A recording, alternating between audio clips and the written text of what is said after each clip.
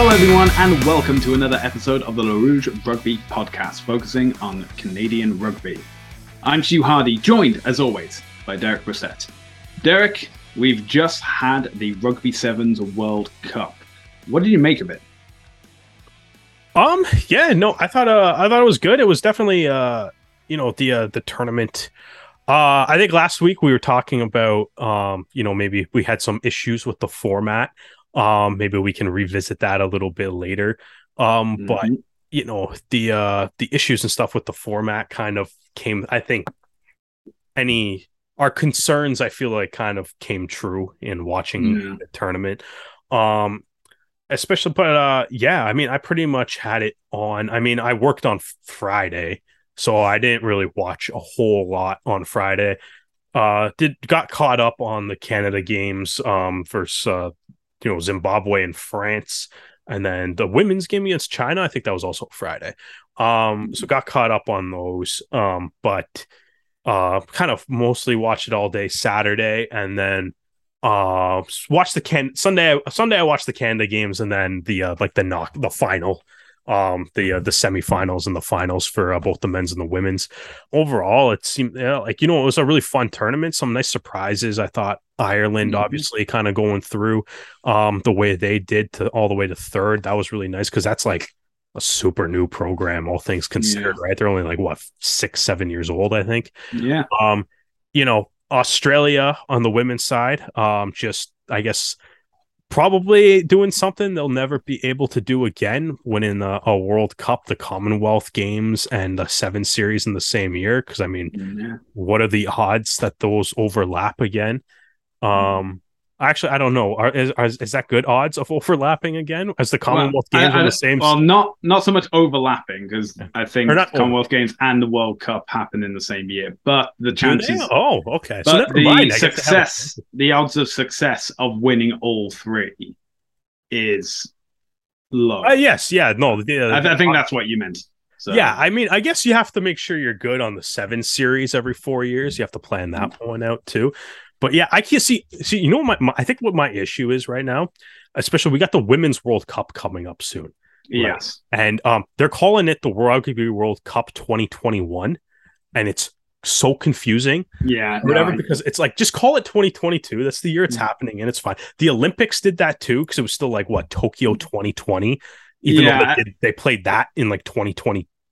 2021. Oh yeah, and then the Winter Olympics were in Korea, and that was still off a year or something, right? No, that was that happened in the right year. This the Olympics, year. That was earlier this year. See, time is a flat circle. Exactly. I feel like all of the events that were like supposed to come out, like they're supposed to happen in like 2020 or 2021, that have all been pushed back.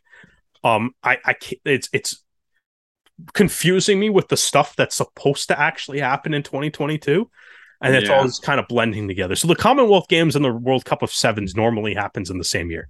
Yes, that's correct. Okay, so never mind Australia, just go do it again in 4 years. That's not a big deal. I was thinking, hey, once in a lifetime chance to do that. Because I mean, there was some weird once in a lifetime things with the sports world because of COVID and stuff. Like the Montreal Canadiens won the Western Conference Championship trophy in the NHL. They don't play in the Western. It's wild. But they somehow won that because of the new format, right? So it's so like there were some weird things that happened. I was thinking this would be another one, but I guess I'm wrong. I need to pay more attention to things, I guess, Stu. Yeah, let's change our clocks. Let's not go back a few years. Let's just go back to the weekend just gone. This is a review of Canada's results from the games. So on the men's side, we start off with the preliminary round. That was against Zimbabwe, which Canada won 31-7. And then on the same day came the round of 16. And this was a really narrow game, but it was a loss, eliminating Canada from the cup competition as they lost 12-19 to France. They were then placed in the challenge quarterfinals. They were up against Uruguay. And again, this was a narrow loss, with Uruguay coming out. And the result exactly the same, 12-19. Then on the second game of the second day was for the positions for 13th to 16th. and that was against Wales, which Canada won 33-19, with their final game on the Sunday being for 13th place against Chile, which they also won 12-10. And that confirmed that Canada's final place would be 13th in the competition out of 24 teams. As for the women, there were fewer teams, so they go straight into the round of 16. And that was opened with a win against China, 24-5. Then they were in the Cup quarterfinals against the USA. And again, it's these narrow losses as Canada fell 7-10. So on the final day, it was the Canada women were in the 5th to 8th qualification games, and they got a win over England 22-7, which put them in the 5th place final up against Fiji. And this wasn't a narrow loss, to put it nicely. This was an absolute demolishing. The final score, Fiji 53, Canada 0. And they finished 6th in a competition of 16 teams. It's also worth mentioning that the Toronto Arrow's very own Brock Webster, along with Steve Anosai from Samoa, were the joint highest points scorers in the men's tournament as well. So, Derek, it is 13th for the men out of 24, 6th for the women out of 16. And, you know, since the Olympics last year, we've seen a lot of senior players, veterans of the game, legends of the game, if you will, step aside, and it's time for the young guns to come in, step up to the plate. And, you know, they've had opportunities. They've had the World Series, obviously. They've had the Commonwealth Games and now the World Cup. Now, obviously, unlike, say, coming off 2016, where they would have had 2 years to prepare for this obviously, because of reorganization of the Olympics, has just been just over a year. So what are your impressions from Canada's final positionings in this tournament? Yeah, I mean, it's I think, like we said, I think part of it is there's a bit of a strangeness to this format, right? So looking at, you know, the opponents that Canada had, Zimbabwe, France, Uruguay, Wales, Chile, at least on the men's side. Maybe we'll touch on the women later. But I think, like, kind of looking at that, it's, you know, ultimately at the end of the day, like, if you look at their record, it's they finished 3-2. Right. So they were, you know, they're above 500 at the tournament. You know, they realistically, you look at the slate of opponents that they had, right? Zimbabwe, team that they should beat them handedly, might I add. Zimbabwe, also sick jerseys. Yeah. Their kits are unreal. The numbers you can see from the space station, it's outstanding. I love it. They have some great kit there. Zimbabwe, big fans of them during this tournament. Anyway, so Zimbabwe, team that they should beat them. Wales, a team that they should beat. Wales 7's not exactly up to the 15s team standard. Although they also have nice jerseys too, the green dragon kind of pattern on them, it's a little bit better. But Wales and then Chile, another team they should beat. That game was a little bit more narrow, but it's like you kind of have that match with Uruguay, and Uruguay is maybe a little bit of an upset. But then Uruguay goes on to beat the United States, who had a dreadful tournament, I guess, on the men's side, given their expectations. Samoa lit them up in the round of 16. But I think you kind of look at those games and it's like, they won games that they should have won, or they won games against teams they should have won, or they should have beat. That game against France was close. Like, you know what I mean? Like, you put there was that very like unusual sevens tactic attempt at the end of the first half to do a driving maul off the line out. And they nearly pushed that over. You know, if they get that, like, that maybe is a difference in the game, and unfortunately it didn't work out. But also in that game, you can see them like really taking advantage of like some of the French mistakes in that game.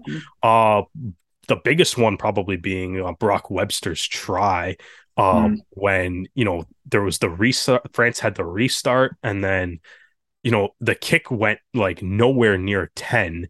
So France all kind of stopped playing, I think, assuming that it would just be a penalty or whatever.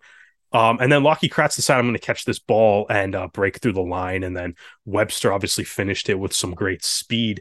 So it's like, it's a good heads up play, right? To not just wait for that whistle and take advantage of, a French team that's, maybe wasn't necessarily prepared for that or expecting just to have a penalty called.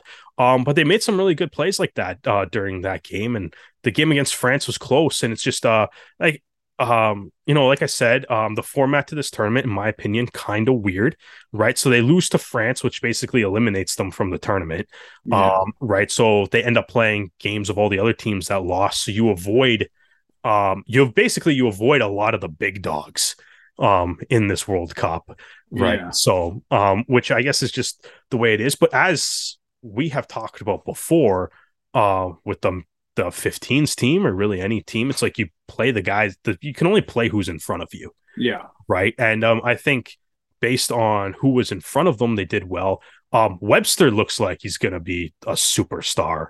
I don't know if he wants to be a superstar in 7s or if he wants to be a superstar in 15s, or if he wants to try to be a superstar in both. But regardless of what his decisions are going to be to where he wants to focus his time and energy, that he was just unreal. The whole tournament, unreal. As you said, he was one of the highest point scorers in the tournament. It's not just like the scoring tries. His speed is outstanding, but he's also using that defensively and stuff too. He made some great tackles. Josiah Mora too, I thought played really well throughout the tournament. He had a really nice play in that France game too, early when he came over and helped Berna. Berna already had the guy kind of wrapped up, and Mora came over to force a knock on to keep the game 0-0. Canada went back the other way and scored. Like there's some really good moments from that France game. I think Mora played well like throughout the entire tournament too. Berna's looking like he's developing to be a guy that can be, on the team, like, a constant stalwart. I still like Thiel, and it's obviously a lot of experience for a lot of the younger guys too, kind of getting into a really big stage like the World Cup. So I think, I think ultimately, like, there was a lot of good things that came from the men's team. I think finishing 13th seems about par for the course on where they are. I think they were like 13th or 14th on the 7 series standings at the end of the year. But 3-2, it's a weird format. They have a better record than South Africa at this tournament. So they have a better record than South Africa and Australia. Australia finished 4th, 2-2. Canada won 3 games. So it's a goofy format, but I keep saying that. I'm sorry, but I liked it. You have any thoughts on the men's tournament, and then we could shift gear to the women's side? Yeah. So just as a quick check, Canada are actually 14th in the World Series. So, so 13th. That's like their range, I think, right now. Like, I'm not surprised by that. I think it has been a case of things have been against the team. Obviously, the point I mentioned before about it's not been 2 years to prepare since the Olympics. It's only been just about 1. You have the Commonwealth Games as well, which, not as big as the World Cup, but, still have some significance. You are playing the majority of the 7s teams in the world, so may as well continue with that. But I don't know. I think it is also as well is that unlike the women's game against Fiji, which was a blowout, I think it's like the hope that kills you, and I guess that happens for like any 7s team or competition. But so I think 13th is fine. But again, I will say as soon as they lost to France, my interest just shot down. I wasn't as engaged because of the format of the tournament, or format. Yeah, we also have to mention, like, logistically, it's very hard to follow some of these games when they start at 3 a.m, and it's a bit. And I know again, that's just the logistics. You're in a different time zone. They have to start as early in the day as possible. Yeah. And that just means that, you're just going to miss some things, which I understand. It's just, first world problems more than anything. I'll say this in response to your first world problems, as you have highlighted here. Yeah. Absolutely love the way CBC covered this. Yeah. It's brilliant. One, obviously, CBCsports.ca having, just the live stream up all day is great. But the fact that they also go through and take the time to cut the Canada games individually, and they're all just like whatever 20 to 30 minutes, I guess. Yeah. The women's game, the women's game against the USA was a little bit longer because they played for like 3 or 4 minutes after a half ended. But like, so that one was a little bit longer, but it's like all the games are just there. They're kind of in chunks. So if like you said, like maybe you're not going to wake up at 3:00 in the morning to watch some of these games, but when you do roll out of bed on, at 8, 9 or 2 p.m. whenever, depending on how you decide to do your Saturdays, you have the option. It's like you can rewatch the entire tournament if you so choose, or you can, like, CBC already pulls out all the Canada games and stuff. So if you just want to go back, which is basically what I did, any Canada game that I missed because it was, super early in the morning or I was at work, which was the case on Friday, I just went to CBC and was like, all right, I've got to get caught up on the Canada games, and they just have the Canada games readily available. So I did love that. I do kind of agree with your I guess your assessment that it's like, and it is kind of what we were concerned about when we were last talking about this, where it's like, if your team loses or whatever, like, what does that do for like your interest and stuff? Because you're not really playing for anything other than just like, you're not really playing for anything other than you just got to make a day out of it, right? Because it'd be tough to sell tickets to a half an hour long game, on the third day just for the final or something. So you need something to make more of an event out of it, which is realistically what the other games all are for.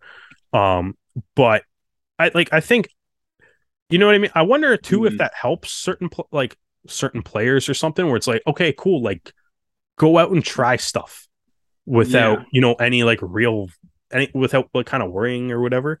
Go out, have some fun. They are, as much as we've complained about the format, right? It's like they are great development games, like opportunities to do that, opportunities to play more, which is a good thing for the players and the coaching staffs themselves. Like, from that point of view, I do kind of like, I get playing the games. But yeah, they all kind of lose a little bit of their luster. There was a great Zimbabwe South Korea game that the teams just traded tries back and forth the whole game. It ended up, I think South Korea ended up winning by 2, right? Because Zimbabwe missed a conversion after they scored like a late try.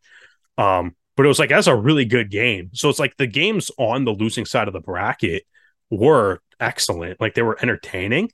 But yeah, a little bit of a lack of luster because it felt like there was, I guess a little bit of, they lacked a little bit of really any, I guess, sense of occasion or anything, because you are kind of waiting for like, the Australia Fiji games or the, Ireland New Zealand in the quarterfinal or in the semifinals or something like that. But I don't know. I'm not. My whole thing though is like, I'm not sure what you do to the format for the Sevens World Cup. I know I'm complaining about it. I'm saying I don't really like it, but I'm also like, I'm trying to think of what to do for it too.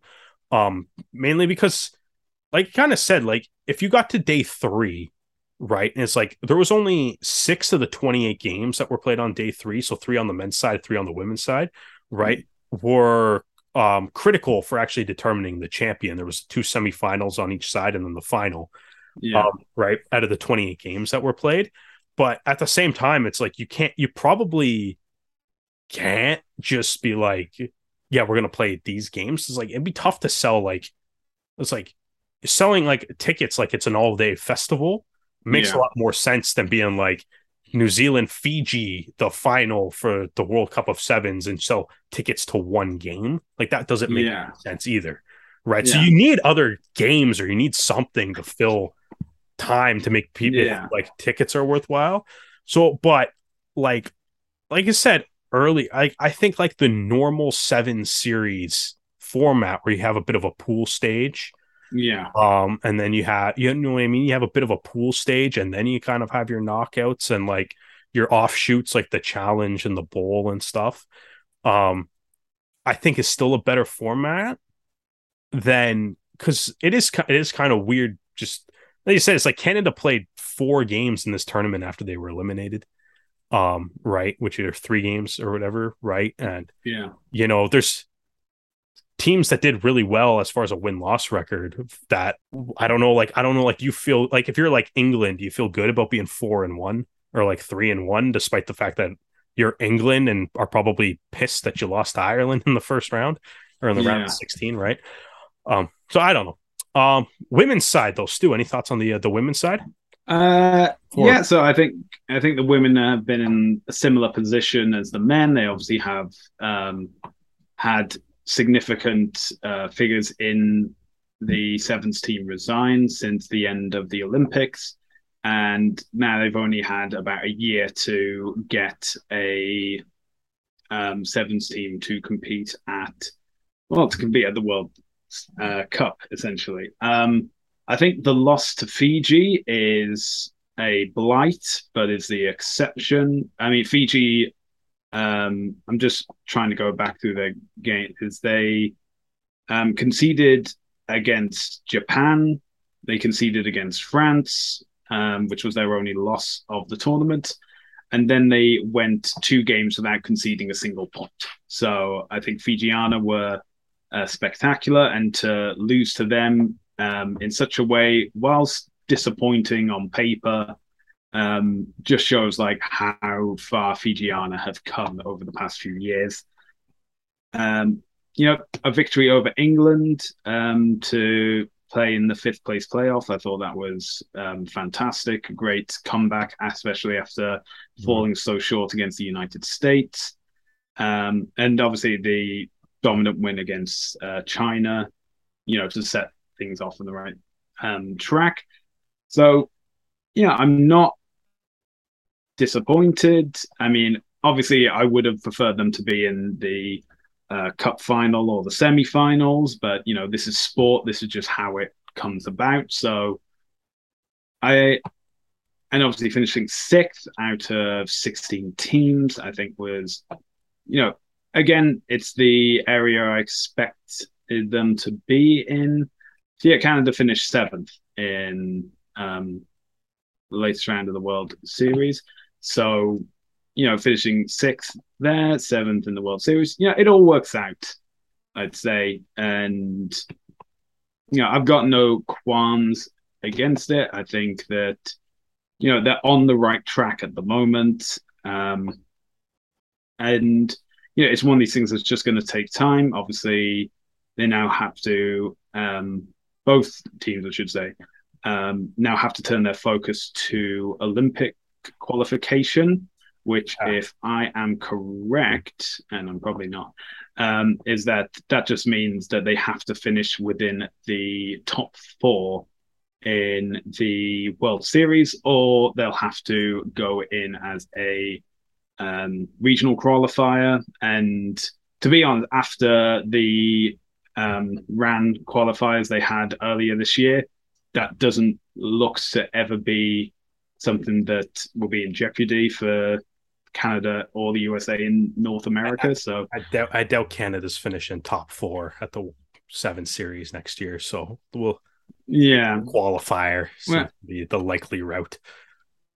Well, that's the thing. You never know who's going to retire between now and then, and who's going to step up, and so on and so forth. So, yeah, we'll just have to wait this one out, I believe, and we'll just have to see how that all unfolds. But yeah, I agree with you. I think that the sevens format does need to change.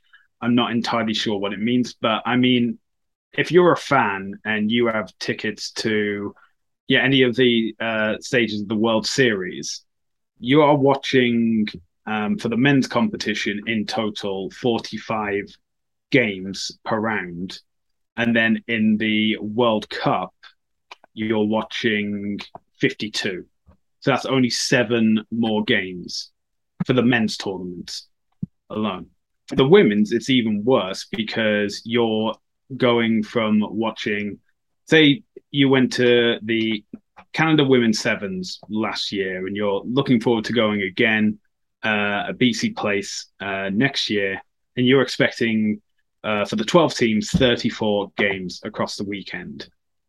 But if you got tickets for the World Cup, you get 32. So that's 2 fewer games for a tournament that's supposed to be more important and has 4 more teams in it. Mm-hmm. So I don't know. I'm looking at things like the Commonwealth Games, like the World Sevens series, and saying like, well, if these things are played what is the format for the Commonwealth Games? It's very similar to the World Seven series, I believe. So yeah, obviously there are fewer teams, or different teams, I should say. But yeah, it's the men's competition is 4 pools of 4 teams. So that's 16. So yeah, same as the World Series. And then you have the quarterfinals, you have the semifinals, and then you have the gold and bronze medal matches. You also have ranking places for 5th and for 9th, and even a match that goes away for 13th place as well. You don't have things like 15th place or 9th place, or sorry, you do have for 9th place. You don't have it for like 11th place or 7th place. You just have if you basically get knocked out of the quarterfinals, you go for 5th and 8th, and if you lose that game, which is what Canada did, you don't get a 7th place playoff. You just go straight to 5th place playoff, which I think makes sense, because if these games don't count for anything after the medals, then you do want to say, oh, where would I finish? If it was just these 4 teams left for 5th to 8th, who's going to come out 5th? And then those, it's winner stays on. That I'm fully there for. I think, I think that's what this tournament is kind of missing. Like, you need a way, whether it's like, and like a pool stage, I think is probably the way to do it, but you need a way to keep teams like theoretically in contention longer, or at least not like eliminated from winning longer. Yeah. Right? Like, I've had a quick think about this, and let's say, okay, there's 24 teams in the men's World Cup, and let's say you do it in a pool stage, and it's 4 teams per pool. That's 6. That's 6 teams. That's 6 pools total, each with 4 teams in it. Yeah. And then you say, okay, after this, instead of going to quarterfinals, we go to round of 16. So we'll keep it like that, so we know where we're going from here. So top 2 teams from each pool automatically go through. That leaves 12, which means that 4 of the 3rd place teams then have to basically ensure that they score more tries, prevent more tries as they come, get a better points difference. And because you can have it in a sense where games can happen at the same time, I'd say for a World Cup. And for this, you would ideally need like dual broadcasting to go on. So I know, for example, in the UK, and I'm just going to use the FIFA World Cup because they do something similar, or they did something similar to avoid any clashes, is they would have games held at the same time of like 2 pools. So neither side knew who they would be guaranteed to be facing when it came to the round of 16. So this is go on. No. Let's just say there's in one pool there's England versus Samoa, another pool there's South Africa versus Tonga, and they know that if one of them wins, they finish second and they'll automatically go through. But the loser knows that the other pool needs to have a certain number of points for them to win, and they need to have a certain number of points for them to go through. But because both games are happening at the same time, you can't be fed information at like halftime to say that, oh, England are beating Samoa by like 10 points, so you need to make sure that you win by 11 points or something like that. It's very quick, and in doing so, you can. I may have just spun this too far and made it like far too confusing. I think you definitely did. I was. Right. I feel like. All right. Let me go back and let me just say. Okay. So six pools, 4 teams. Top 2 automatically go to the round of 16. The 4 best third place finishers then go into the round of 16, and from that point onwards, you can continue with the format that is currently in place for the World Cup. So you just go round of 16, winner stays on from this point onwards. You can have like the ranking matches for 17th to 24th. That's fine. I feel like in your previous assessment, you were kind of like getting way off into like we need 2 stadiums or a stadium that has 2 fields. But fields can't see each other. Also, there can't be internet because like you can't. No, fans can, but teams can't. The teams would. Totally would. Okay, when the FIFA World Cup happens later this year, you'll understand what I mean. But until then, I don't like anything that soccer does, so I discount it immediately. Well, Canada's in the men's FIFA World Cup, so they are. You may have to swallow that statement later. Just because Canada's in the FIFA World Cup doesn't automatically mean I like soccer. It automatically means I'll probably watch 1 or 2. That's what I mean. That's what I'm getting at. I think the initial stages of the World Cup need to follow other sevens competitions and keep it as a pool stage. Yeah, it's got to be a pool stage. And you can do like assorted rankings, because I know for the World Cup, what they do is they'll take the teams that have been in like the World Series and see their series points over the previous 2 years, and then they can combine them to put them in the rankings. And then for the other teams, it's just regionally ranked for them, and then they can put, because that's what they did for the preliminary round. But then you just have teams competing in like throughout the Friday of this tournament. And, I think also having more teams makes it a bigger competition and makes it worthy of being the World Cup. But I'm also of the mindset that at that point, maybe make it like a week-long thing. So it's a case of you have some of the pool stages of the men's game on the Monday, then you switch to women's on the Tuesday, then you get final stages of the pool game of the men's pool on Wednesday and like the round of 16. Then you have the women's 5th to 8th or quarterfinals or quarterfinals. I think that's, I mean, ultimately, I feel like we've gone on between 2 episodes now a little on the format, but of how we would fix sevens. I think the biggest thing is it's like I feel like the Rugby World Cup sevens needs to feel bigger than a 7 series tour stops, right? It's like it needs to feel bigger than that, and I'm not sure this accomplishes that. Or, like, you know what I mean? I'm not. Yeah, well, that's the thing. We're not planners at World Rugby or the World Rugby Sevens. This is just suggestion. We are fans, right? So, it's like watching it, watching the forum. Like, I mean, I'm just going off of what you said. You said you kind of checked out once Canada lost, or whatever, right? Which quite frankly isn't good, especially if you host a podcast on Canadian rugby. That's not I suppose so. You should probably watch those games. Then we can talk about them on the podcast.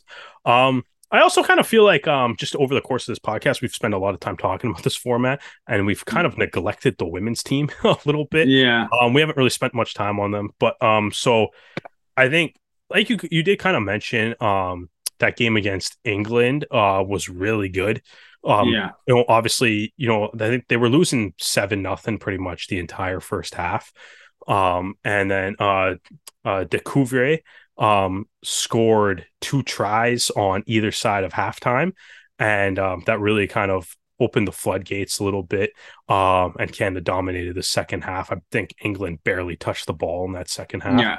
Well, England didn't score, which obviously didn't help them. But not only did they not score, I think that they touched the ball like twice. Like it wasn't as far as like possession and stuff goes, Canada dominated that area of the game. I thought like Kira Wardley, I thought had a really good tournament. So that's exciting to see some of the I guess the newer players post Olympics kind of really starting to step up.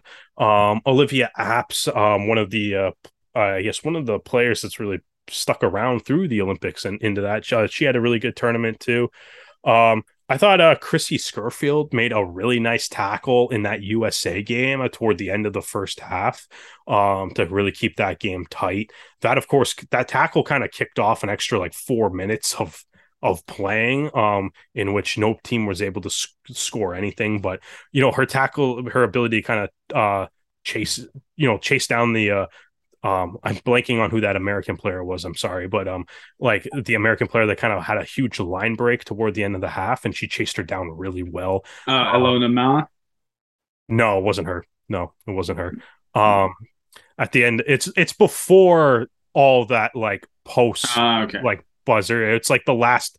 It's like the last real play, or not the last real play. It was like the last play before the clock actually says 0 and starts counting back upwards. So that was I thought that was really good too. But yeah, like I thought even that game against the USA, like it's a tight game. It could have gone either way. Unfortunately, it didn't. So I mean, I think it's good to see too. I think like Busa and I thought also looked really good. And maybe another player that's kind of like Brock Webster that maybe is going to have to kind of decide which way they want to lean as far as 15-7 goes, or I guess maybe back and forth is going to work. Right. And so I mean ultimately overall I thought it's I think the standards that have been kind of set by like the Canadian Sevens teams especially the women's team started off with a really high standard, and then I feel like events of the past few years have maybe dropped the expectations a lot for the teams on both sides. So I mean I don't know, like it is one of the things I think I could do kind of think about. It's like pre 2020 Olympics, would we be happy with the Canada women's team finishing 6th at a World Cup? Maybe not. Similarly on the men's side, would we be happy with that finish? Maybe not. But I think definitely over the past year, I think it's been a lot more acceptance of where Canada is in the world standings on all the rugby codes and stuff right now. And I think given the new kind of younger teams and stuff, I think like overall, like I mean, I was pretty happy with both the men's and the women's team in the tournament, and look forward to seeing everybody kind of keep developing and keep growing, right? Because can only go up from here. Well, Rugby absolutely. Canada's new slogan, right? Can only go up from here. So I think there's some lessons to be taken away from it, but both teams finished a place higher than they were in the World Series, so that is a positive. And as these teams develop, yes, I agree. I think that especially for the men's side, I think there's this prevailing idea that there now needs to be, for players of a certain age, you need to say, right, it's 15s or 7s. It can't be both. And you to develop as the better or as the best like 7s team, I think you need to commit fully to 7s. And I understand that there's like financial implications by saying that, but when you look at other nations like South Africa, New Zealand, I'd say England, but they're merging into Great Britain again. So I think that's a bad example. But in the understanding of if you have players develop on the 7 series, they become better sevens players. Whilst if you have them switch between 15s and sevens, they don't necessarily become the best versions of either. Yeah. If that makes sense. The games are similar, but still very different. Yeah. That's ultimately where that goes. Yeah. Well, I guess we should also mention that there were other teams playing in this competition as well, because there were the new world champions crowned for both men's and women's in 2022. In the men's side, the final was Fiji, New Zealand, and they are Olympic champions and now world champions as well. Fiji securing their title. New Zealand, obviously, current second place. And third, the surprise of the entire World Cup, Ireland, finishing bronze medal. Squidge Rugby pointed out this is Ireland's first time ever they have made it past the quarterfinals in any form of rugby union. Or it should be more accurate, first time they've won a quarterfinal. Well, you can't get past the quarterfinal without winning, so yeah, it's. Well, there was a case. It's basically that's hilarious to me, man. It's really weird to like explain it, but in the sense of there was a previous Sevens World Cup that didn't have quarterfinals just because of like the number of participants. So it was really because it was so small, Ireland made it to the semi-finals without actually playing a quarterfinal. It's really that's going to be the only way Ireland gets past the quarterfinal in the Men's World Cup next year too, is if they decide to only make the tournament 4 teams and then they're automatically there. And in the women's team, it was Australia, as we mentioned, that came out on top. The Black Ferns or the Black Fern Sevens getting the silver medal, and third was France. So I've got a question for you, Derek, because in the history of women's sevens, there's only been 2 winners: it's Australia or New Zealand. In the men's sevens, there have been only 4 nations that have won the Rugby Sevens Men's World Cup, or the Melrose Cup, as it's actually really known. It does have a name, yes, yeah. Yeah, the Melrose Cup.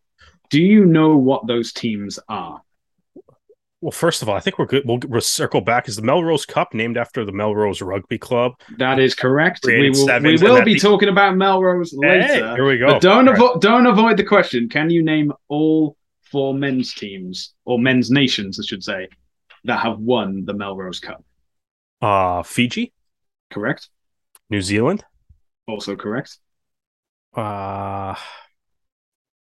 I want to say South Africa. No. Ooh. Wow. Dang. Australia? No. No. They have made it to the final, but neither have won the Melrose Cup. Okay. Apparently I need to work on my sevens knowledge here. So I guess I would go Great Britain / England, depending on what the team was called at any given point in time. So Great Britain has never competed in the World Cup. But I will give you England. England, all right. The inaugural winners. One more nation. Oh.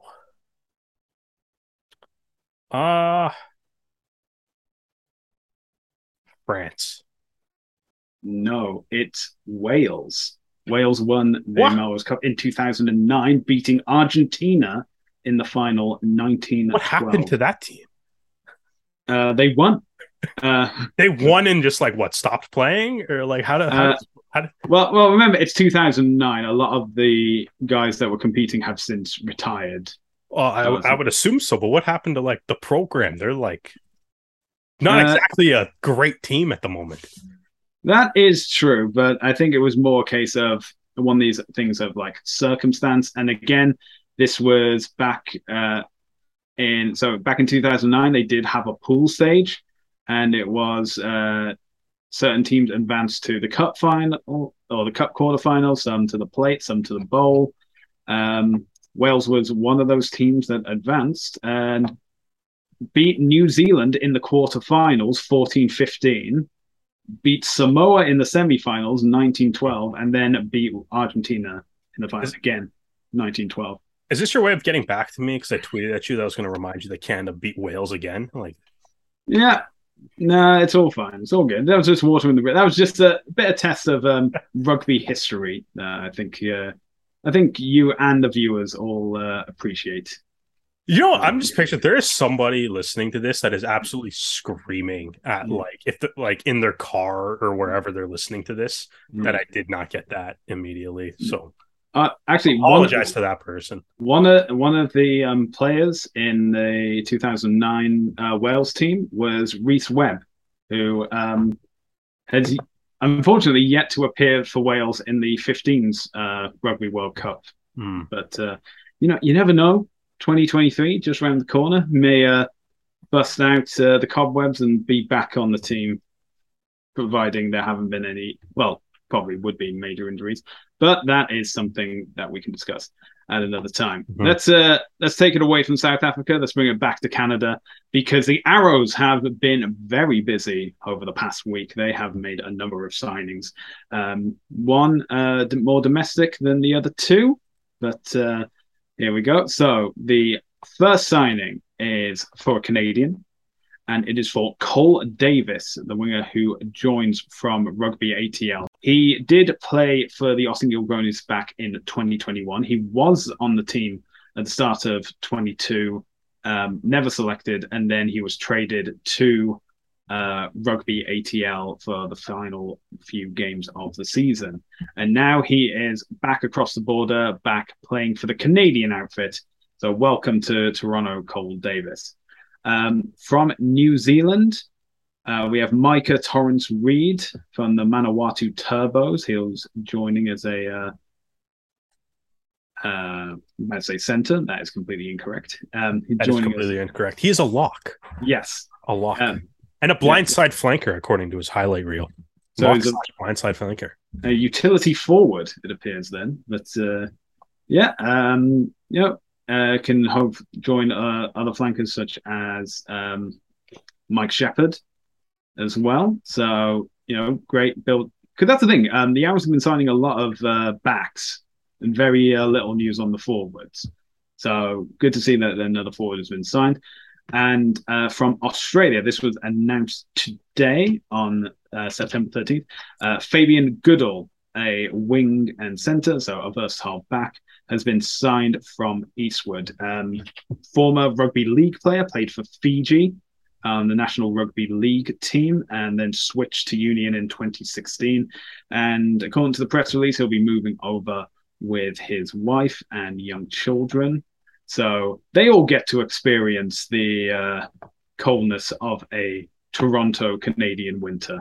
So all for one and one for all. But yeah, welcome those guys. Looking forward to seeing them make the pitch in 2023. But that is not all that the Arrows have been up to. They have announced a professional development partnership with Scotland's Melrose Rugby Club. Told you we'd bring it back to Melrose at some point. So the partnership features an exchange program between the two organisations, and will see Arrows player and development opportunities in Scotland's Tennis National League Division 1. Conversely, Melrose players also stand to gain experience with the Arrows senior and academy teams. And this seems to have developed from the academy game in Burlington earlier this summer, in which the Arrows Senior Academy played Melrose Rugby, who were doing a tour at the time.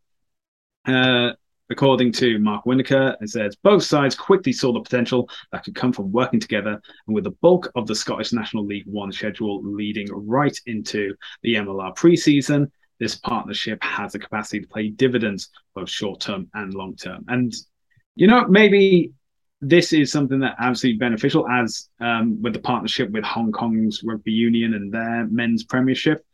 Play because the off season for MLR is so long. Going overseas, playing in for Melrose, playing for the Hong Kong Men's Premiership. It's giving more and more players opportunity to develop their skills, play in a different environment, learn under different coaches. All this information, all this development, something they're drawing in, they're learning new things that they can bring back and, hopefully implement successfully into their gameplay with the Arrows in 2023. So I think the only thing we need now is just a confirmation that Adrian Wadden's coming back in 2023 as well. Then we definitely know that he's on loan. You can't be on loan if you're not coming back. If you're on loan, that implies that one team owns your contract to loan you. That is true, but again, they haven't actually announced that press release. That's true. Although knowing our luck, this is being recorded on the Tuesday. The Arrows do have Wednesday, Thursday, Friday to announce that Adrian Wadden will be back for the 2023 season. Yeah, so I mean, I think overall, partnership with Melrose, it's cool. I think my thoughts on it are basically the exact same thing about when we talked about Hong Kong last week. Nice to get some guys extra playing time. Probably cool personal experience for the individual players themselves, being able to, go overseas and play rugby in a different part of the world, right? It'll probably be really fun for O'Neill and Richardson to actually do that. And hopefully maybe the Arrows can benefit a little bit by getting some of the players back on exchange. So I mean, it's fun. Yeah, it'll also be interesting to see.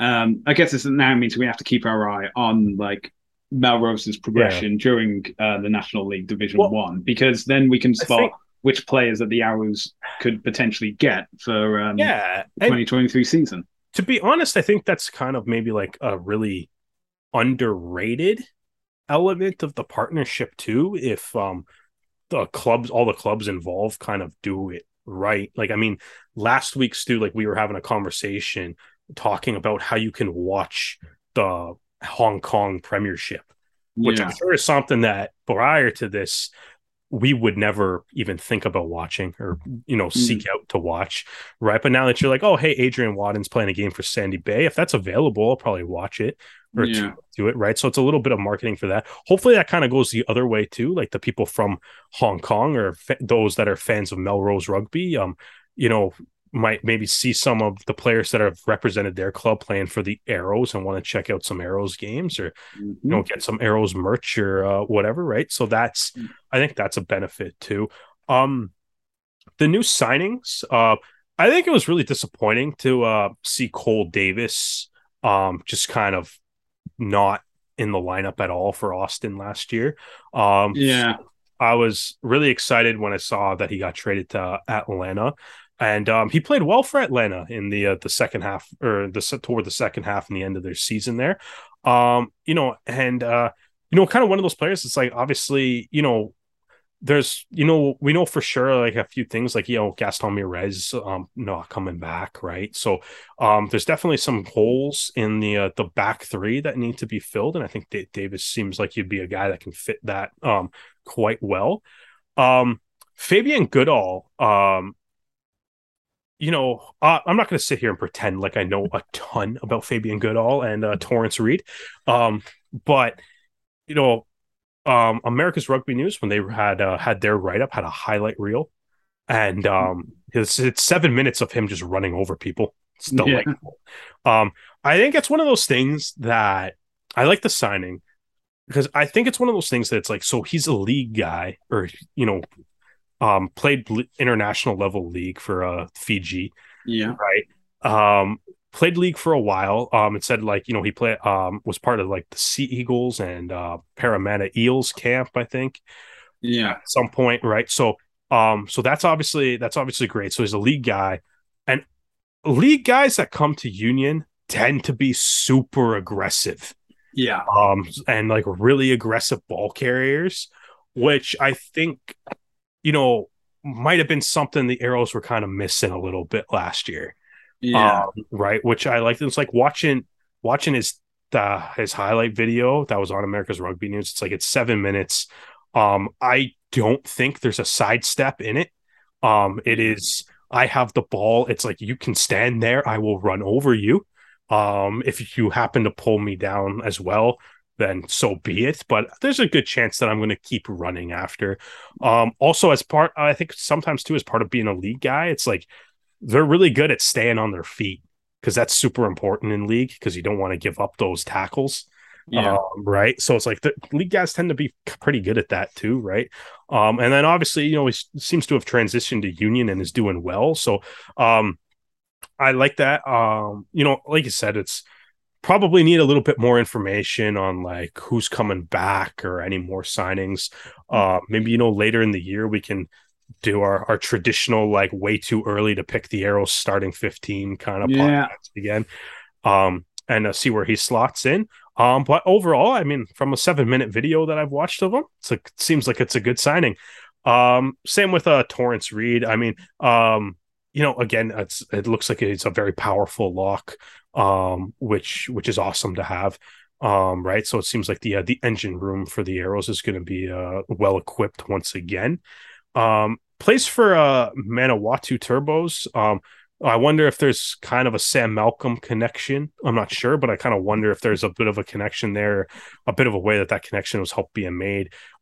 It seems to be a real big trend across all of MLR, where guys seem to kind of be signing players from similar clubs, and obviously are signing guys that players on their teams know or have played with, right? Which probably makes identifying things easier. So I mean, excited for all three of these guys. Can't wait to see what they do in the blue and white next year. And yeah, I mean, that's I guess that about sums it up for me. All right, and finally, we're going to head out west, because the Pacific Pride have announced their 2022 and 23 team lists and their schedule as well. So, the Pacific Pride has been fundamental in the development of a lot of players recently. They even list a few guys that have made to MLI, including Quinn Nawali, Tyler Rowland, Josh Thiel, Brock Webster as well. It's just looking at the Pacific Pride full squad list. The second name down is Sam Reimer. He's obviously had MLR experience from playing with the Arrows, and he's also had under-20s experience, especially in the summer tournament just gone. It looks like as well the Pacific Pride will be competing in 2 competitions, the regional rounds and the league round. They will have 6 rounds total of the regional round, which are against UBC, Trinity Western, and UVic, and with like home and away fixtures for those. And then they'll have the 11-game league round, which includes teams such as Burnaby Lake, Seattle RFC, Capilano RFC, playing games at Starlight Stadium, and obviously at their opposition's grounds throughout the tournament. And those competitions have already begun. The first game was against UBC, and try as I might, I have yet to be able to find a result for Pride versus UBC that's happened this weekend. It's very strange. But anyway, those competitions run from September through to April 1st.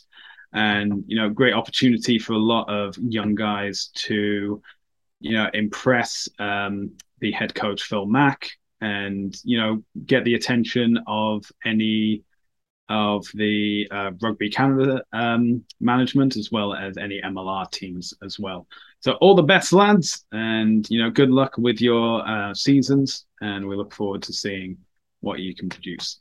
The one slightly unfortunate thing about this announcement, though, and the schedule, is it definitely confirms what James O'Neill was saying a few episodes back, that the Coastal Cup doesn't seem to be a thing anymore. At least they have a full schedule lined up for them, going through to October. Then as soon as the regional round finishes, the league round begins. So, no rest for the best. I guess there is obviously time off in December and January. It's just too cold. It's either too cold or too wet. I've never been to BC. I can't really determine, but I'm guessing both. at that point, and then competition. She's great. Competition brings up again in February and then finishes on April 1st. But just in time for the November internationals, and hopefully Canada's men's team will be playing in that, and maybe some guys have put their hand up to be selected. Maybe a few MLR teams are keeping their eyes out, especially for those regional round games or the first few rounds of the league round. But we shall have to wait and see. We're already getting too early in talking about it.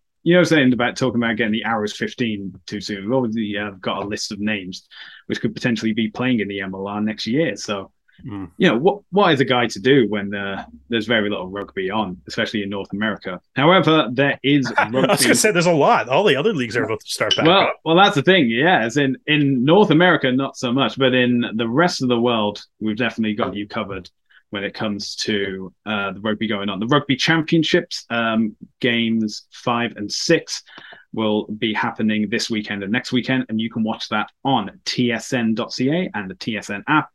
And we missed it last week. The first round of the English Premiership has begun again, and we're going on to the second round this weekend, but also the United Rugby Championship between Ireland, Wales, Scotland, Italy, and South Africa also returns, and both of those competitions are available on Sportsnet. So, maybe not North America, but definitely the rest of the world. There's definitely some rugby to watch. Well, I believe that is the end of this episode of the podcast. Thank you so much for joining us. If you enjoyed this episode and you would like to listen to more, you can do so on Spotify, Apple Podcasts, and Anchor FM. And if you want to see more of our beautiful faces, including exclusive footage with Arrows players and coaches that we have interviewed after MLR games, you can do so on our YouTube channel, which is at Le Rouge Rugby. In fact, you can find us across many social media platforms, including Facebook, Instagram, Twitter, and TikTok. Again, at Le Rouge Rugby. Derek, where can the fine people find you on social media? At Brissette the Jet across all social media platforms. And you can find me across all social media platforms at Hardman, spelled H4RDMAN. Well, Derek, thank you for joining me as we've been discussing my long-winded plans of how to fix the Rugby World Cup Sevens. And thank you all for joining us for this episode of the Rouge Rugby Podcast. We hope you can join us again next time.